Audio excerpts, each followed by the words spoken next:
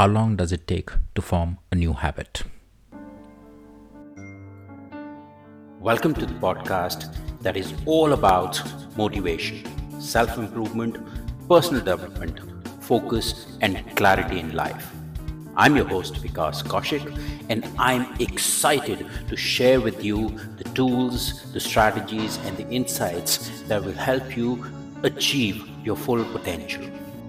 Now, this podcast is dedicated to helping you stay focused, to stay motivated, and to stay inspired to be the best version of yourself.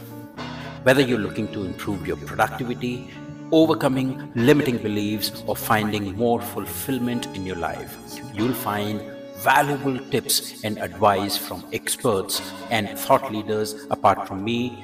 So, if you're ready to take your life to the next level, join me on this journey of self-discovery and growth. Now let's dive in and unlock our full potential together. Now, I would say it depends. And anyone who tells you differently is repeating what they've heard, and it is wrong. Mostly people would say it takes 21 days or 30 days, and that's not correct. Now let me burst this myth. The 21-day habit myth was possibly started by Dr. Maxwell Maltz, a plastic surgeon. Now, Dr. Maltz reportedly found that amputees took about 21 days to get used to a loss of limb. So he argued that 21 days is how long it takes for people to adjust to any life changes. But I would argue that coping with losing a limb and trying to drink more water every day are not the same types of experiences. And I will add to it that they are both very different from trying to do 150 push-ups a day. Now, trying to drink more water and doing 150 push-ups a day are some kind of a habit that you may want to build, and it's not true that it is going to take 21 days or 30 days to build this habit. However, let me talk to you about a viable study on habit formation duration, which was published in 2009 in the European Journal of Social Psychology. Now, in this study, each participant chose an eating, drinking, or activity behavior to carry out daily in the same context for about 12 weeks. And here's what they found out. The average time for a behavior to become a habit was 66 days. Yes, 66 days. But the range was wide, from 18 days to 254 days, showing that there is a huge variation in people's time to reach a level that it becomes a habit, and that it can end up taking a very long time in some cases. So 21 and 30-day challenges are popular, but they are highly unlikely to form many types of habits.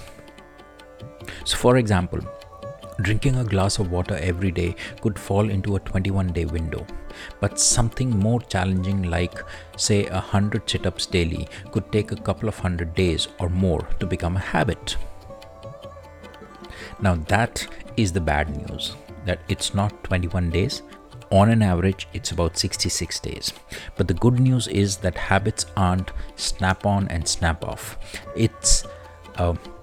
So if you do 100 sit-ups for 60 days, day 61 will be much easier for you than day 1 was, even if it isn't completely automatically yet.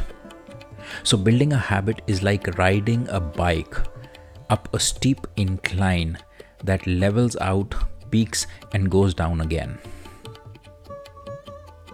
So to start, you have to push with all the force your legs can muster. It gets progressively easier after that, but you must keep pedaling until you reach the top of the hill, or else you'll go backwards and lose your progress.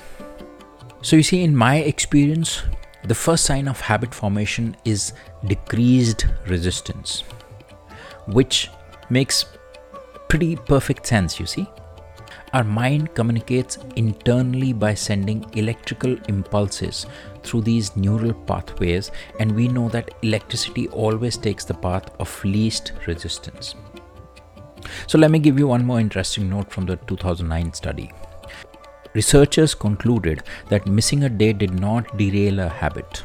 Remember, missing a day did not derail a habit. Psychologically speaking, one day didn't make or break the process. But psychologically, missing a day can be a problem if you let it be. It's better not to miss a day, but keep this fact in mind. If you do miss a day, it might stop you from getting discouraged and losing your progress. Remember, missing a day does not make or break the process.